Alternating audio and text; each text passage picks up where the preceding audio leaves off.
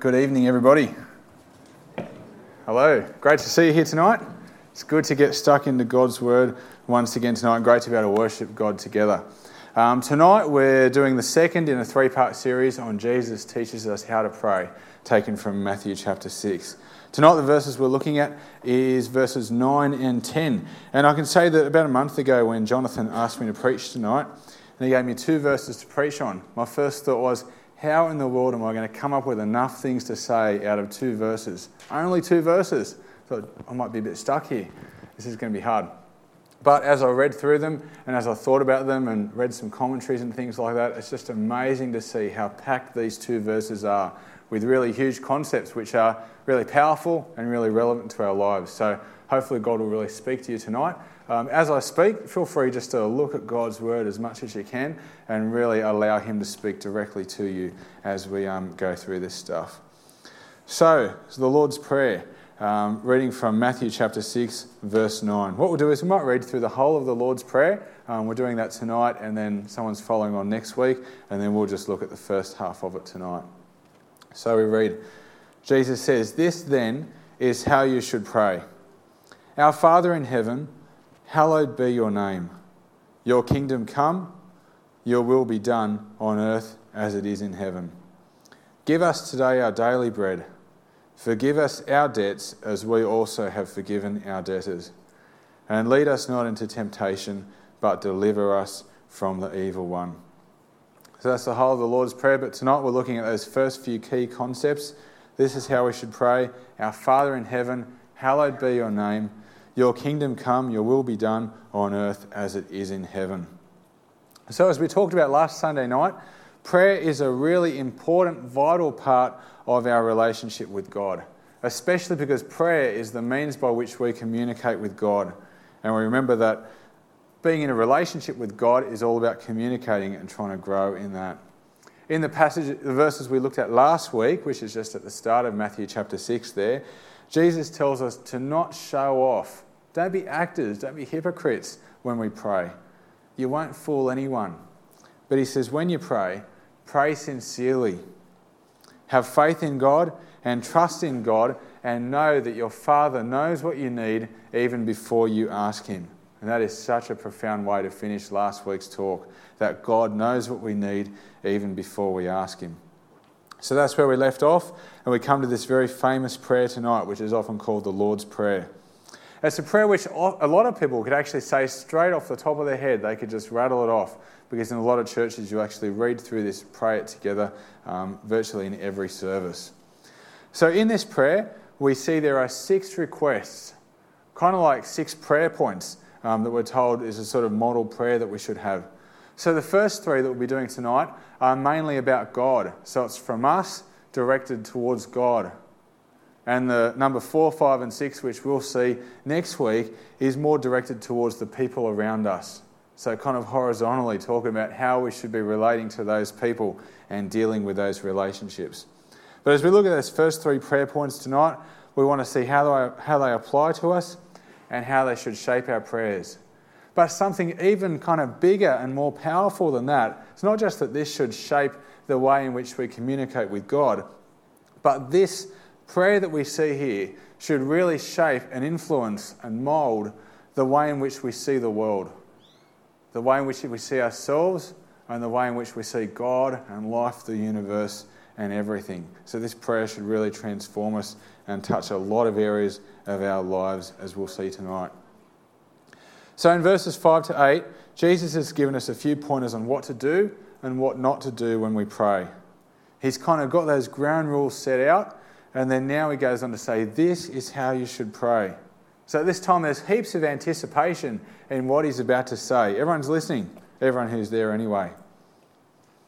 And now this is probably one of the most recognisable pieces of scripture in the whole Bible. It's probably right up there with John 3:16 as one of those ones that a lot of people could say off the tops of their head.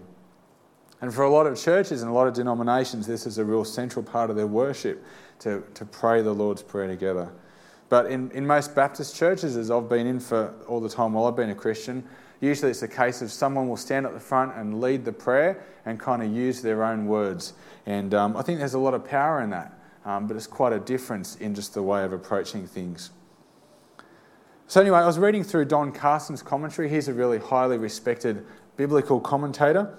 And he says with this prayer, as is one of the most repeated prayers in the history of the church, and he says that as far back as the 2nd century after Jesus, so that's like around 150 AD, so that's what, 1850 years ago.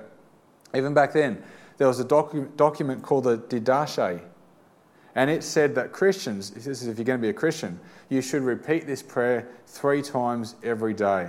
Kind of like if you do that, then you'll be all cool and everything should work out nicely for you. Now, the important thing to realise with this prayer, as Don Carson says in his commentary, is that Jesus was not saying that we should pray these exact words. But what he is doing is giving us a model for prayer. So our prayers that we come up with should be roughly and broadly following this format. And he points out in verse 9 that Jesus does not say, this is what you should pray. But what he does say is this is how you should pray. So when you're praying, don't feel you have to stick rigidly to this prayer. You can use your own words. And that's usually a good thing, I've always found, because it causes you to really think about what you're praying, and it causes your prayer to come from your heart and really to be a genuine, sincere prayer of what you're praying to God at that time. So as we look at this model for how we should pray, a key point is that it's a good idea to start our prayers by acknowledging who God is. And after you do that, then you take some time to praise him. It's a good way to start. Now, in Australian society these days, we're sometimes not very good at showing respect for important people. Would you agree? Yeah, I reckon so. I think a few months ago, the Governor-General of Australia came to the Albury-Wodonga region. Do you remember that? Does anyone not remember that? Hand up if you don't remember that. Yeah, that's like the most important person apparently in Australia, and a lot of us didn't even know about it. I certainly wasn't lining up to go out there and see her. Does everyone know it's a female now, the Governor-General of Australia? Who doesn't know? Yeah, a few people there. All right. So in Australian society, we don't often do this whole honouring important people very well. But think of the movie Gladiator. Has everyone seen Gladiator? Oh, I love that movie. It was a good one.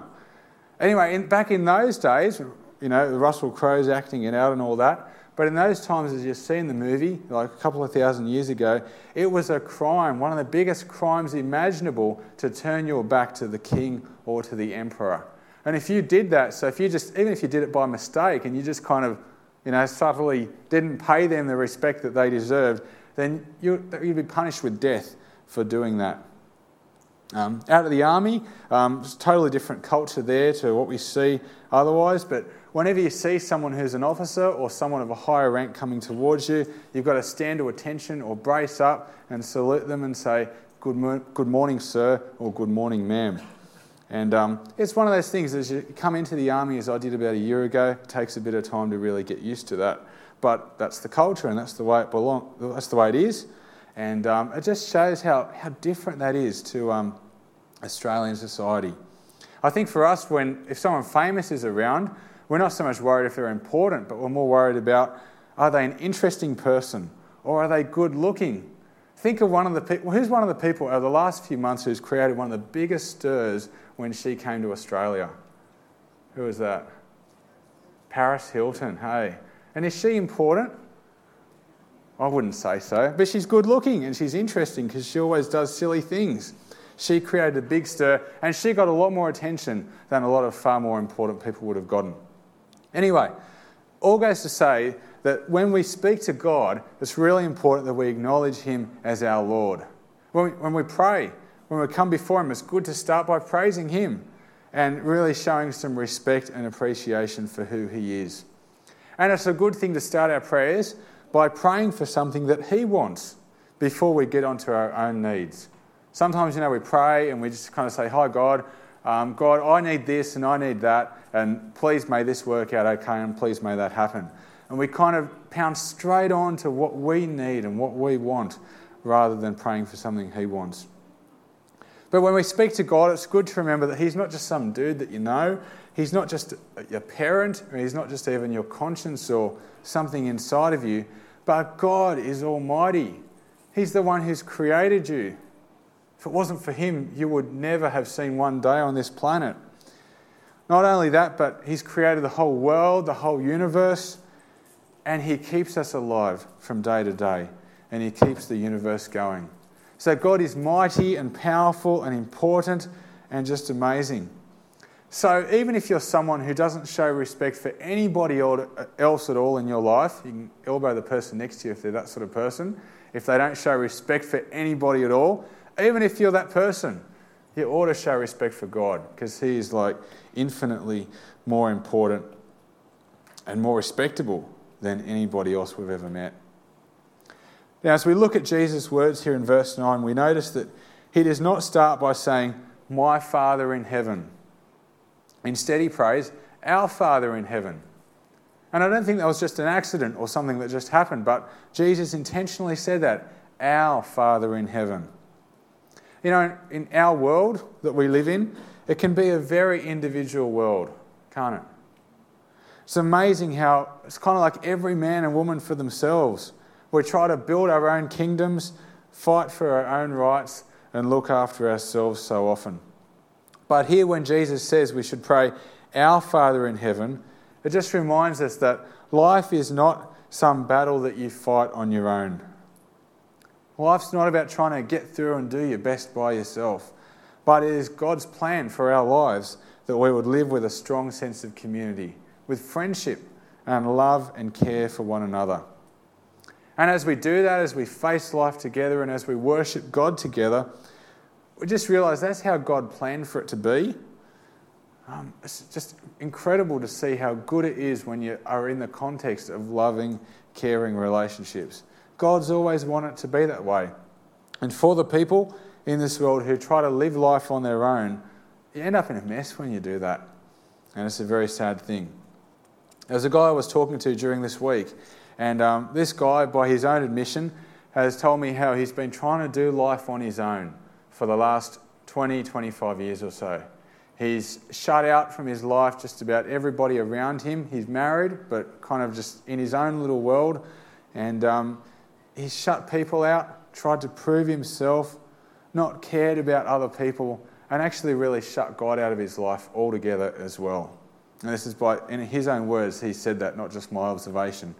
And he's someone who hasn't opened up to people or cared about people very much at all. It's like he just hasn't had room in his heart for people. And he hasn't seen the need for people or for God. It's a very sad story, and it's been sad just to see that in the time I've known him. But something really powerful has hit him, and really something which has been very helpful, I think, for his life overall. In the last, probably a build-up over the last couple of months, the loneliness and the isolation has just hit this guy. He's sensed that loneliness from people and from God. He's had a bit of a health scare for his wife. That's turned out to be okay now. And he's had a problem or two at work as well. And because of that, that's really driven him to ask the big questions about life all over again. And I'm glad to say this story's got a happy ending. Over the last week particularly, this guy has just completely changed.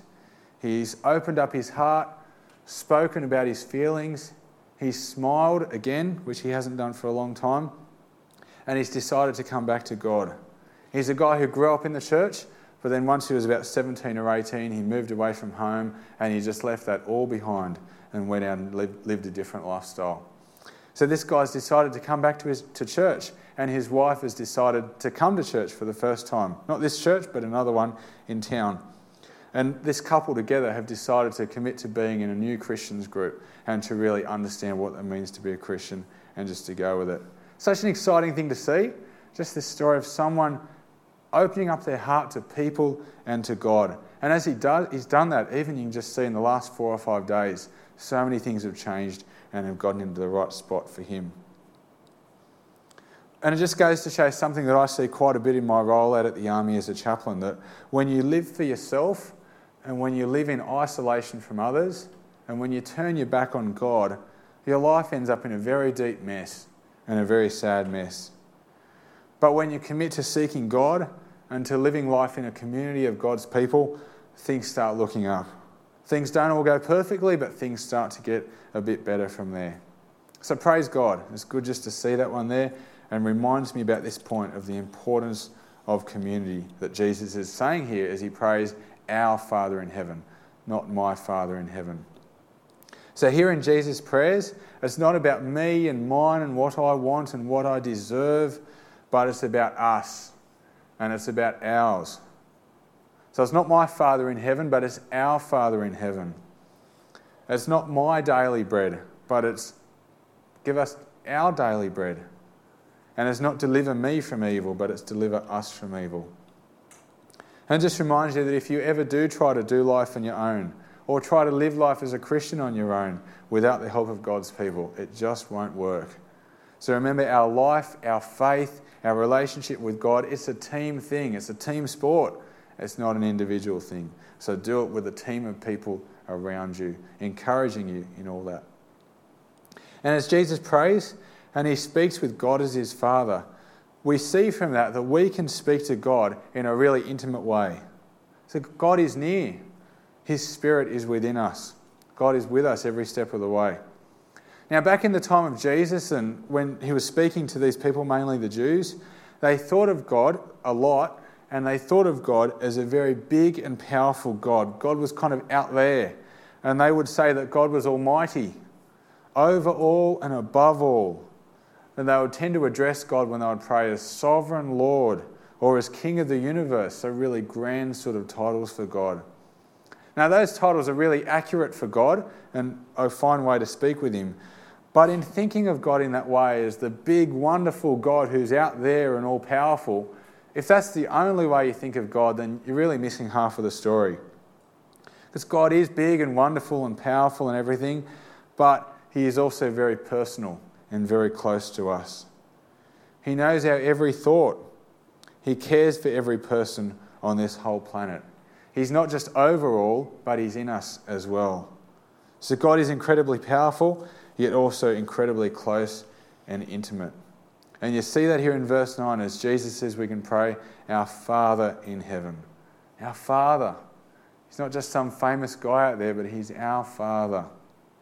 It just makes me think of how it's like, can you imagine having someone that you know who is really famous, but you actually know them really well as well? Has anyone ever had that? Like really known someone who's famous? Awesome. Who was it? Wow, okay, that's pretty cool. Yeah, did you know her personally, or you just like at the same school as her? She's a sister of one of the farmers from my. Great. Excellent. That's good, yeah. I know for me, anyone who's really famous is not someone who I've really known.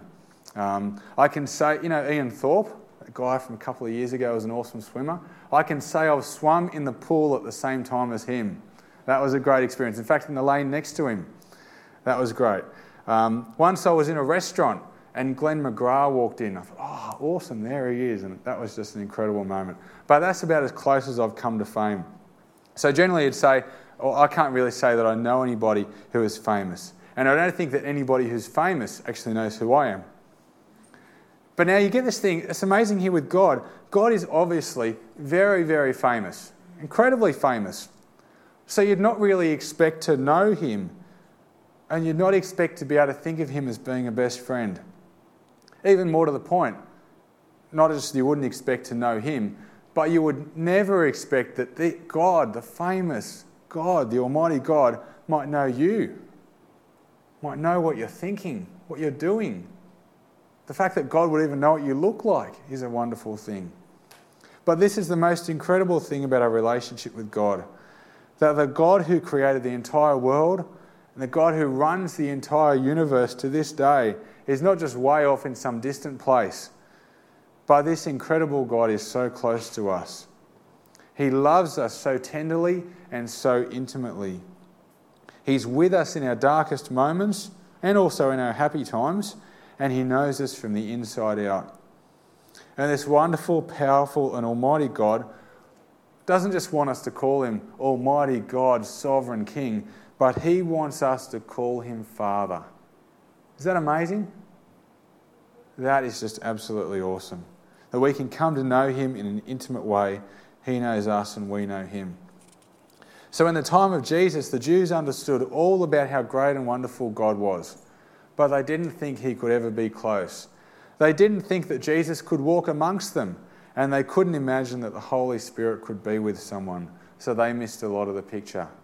Not so for us, because we've followed Jesus' words here as he leads us in that example of saying that when we pray to God, we can come to him and we can say, our Father.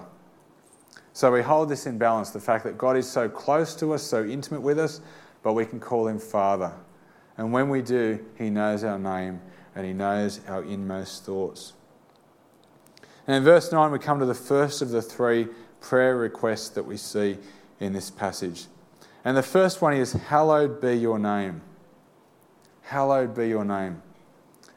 Now, for me, hallowed is not a word that we use too much these days. So I looked up kind of what are words with a similar meaning.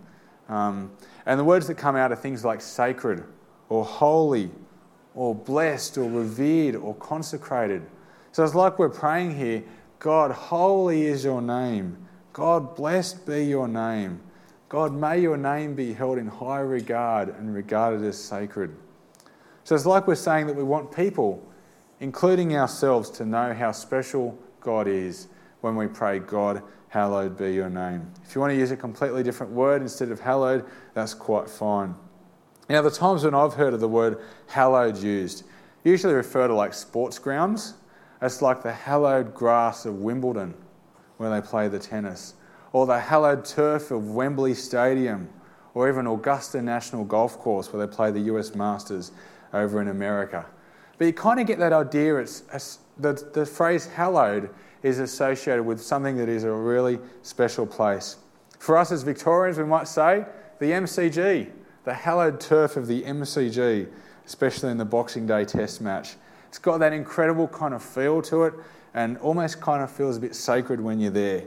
I was there a couple of months ago. There was this little Sheffield Shield match on, and it was just amazing just to look in and to see the grandstands and the grass and everything, and it kind of looked sacred or special in some sort of way. Obviously, nothing compared to how special God is.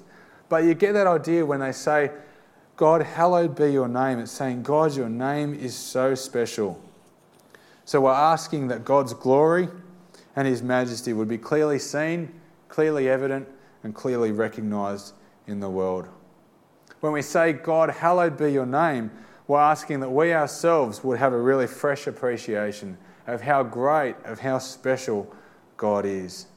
And we're asking that other people around us would see God's glory as well. So that should happen as we worship God here on Sundays, and also should happen when we meet together and praise God, whether it's been Bible study or fellowship or youth group or whatever it might be.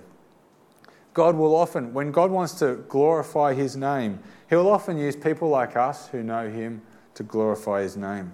So it's so important for us, whatever we're doing, not just on Sundays or not just here or not just when particular people are watching, but whatever we do, we need to make sure that we live our lives in a way that brings glory to God. And when that happens, it's so powerful to see God's name being glorified and people seeing how holy he is. Moving on to the second prayer point that we see here in this couple of verses we're looking at, we see this request, God, your kingdom come. God, your kingdom come. So this means praying, obviously, that God's kingdom will come.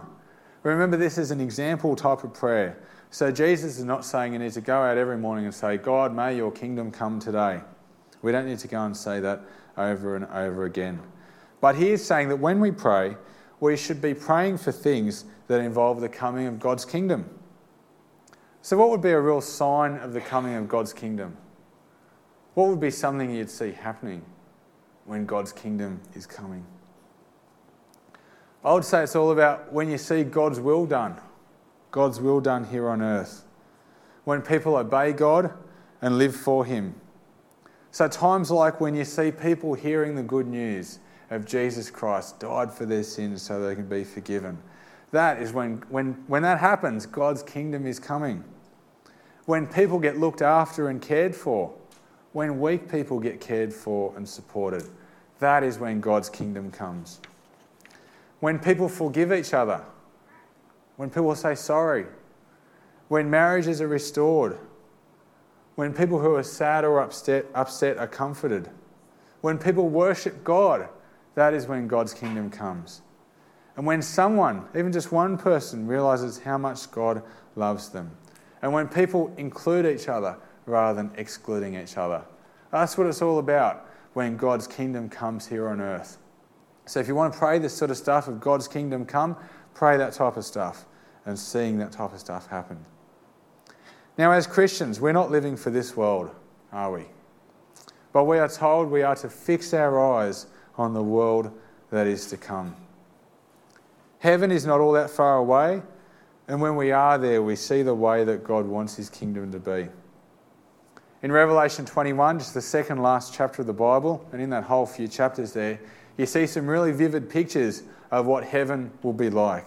Particularly there you see this phrase, this quote, "Now the dwelling of God is with men, and he will live with them. They will be his people, and God himself will be with them and be their God. He will wipe every tear from their eyes. There will be no more death or mourning or crying or pain, for the old order of things has passed away." So we see that when God's kingdom comes, God will be clearly visible amongst us. We'll be able to worship him so intimately, and he will take away any pain that we may have and any sadness. And he goes on in Revelation 21 to say, "To him who is thirsty, I will give to drink without cost from the spring of the water of life." So we see this incredible picture of God's kingdom coming, and it's a picture that is so much more wonderful than we can ever imagine. Now, if you're like me, you've probably had a time, or many times in your life, where you've tried to picture what heaven is going to be like. It's pretty hard to do, but it's really good just to read as we do in 1 Corinthians chapter 2, that no eye has seen, no ear has heard, no mind has conceived what God has prepared for those who love him. So anything we've seen, God's kingdom coming, is so much better than that. Anything we've heard or anything we've even thought of or imagined of what heaven is going to be like, it is going to be infinitely better than that. It's a good place and will be completely looked after. And that's what happens when God's kingdom comes here on earth. We get looked after. Doesn't always come in the way we want, doesn't always come immediately, but we will be looked after in the long term. So Jesus here in Matthew 6 is saying we should pray that God's kingdom will come.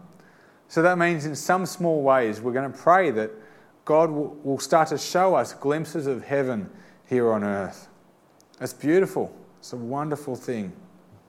For me, I imagine seeing glimpses of heaven on earth is stuff like seeing sad people comforted, seeing lonely people finding friendship, seeing people worship God, seeing the good news of forgiveness of sins proclaimed, and people being forgiven.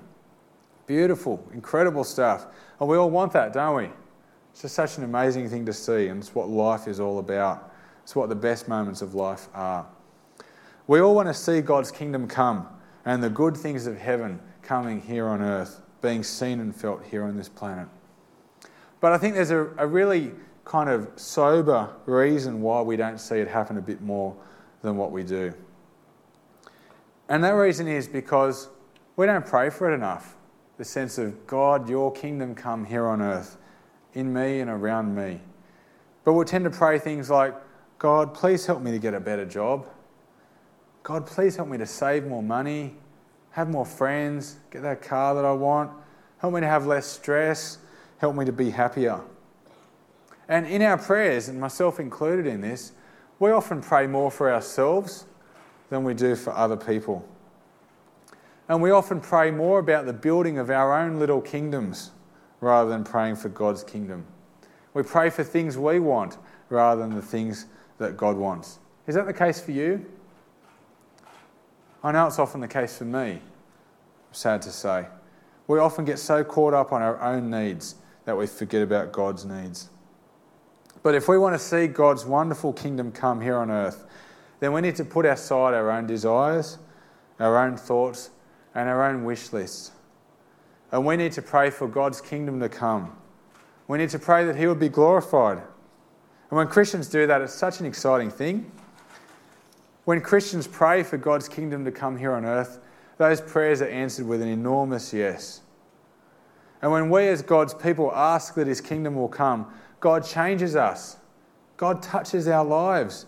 And he brings about his kingdom inside of us and around us Not only that, but he uses us to bring about his kingdom in the world around us. Such an exciting thought. And it would happen so much more if we could only bring ourselves to pray, God, your kingdom come here on earth as it is in heaven.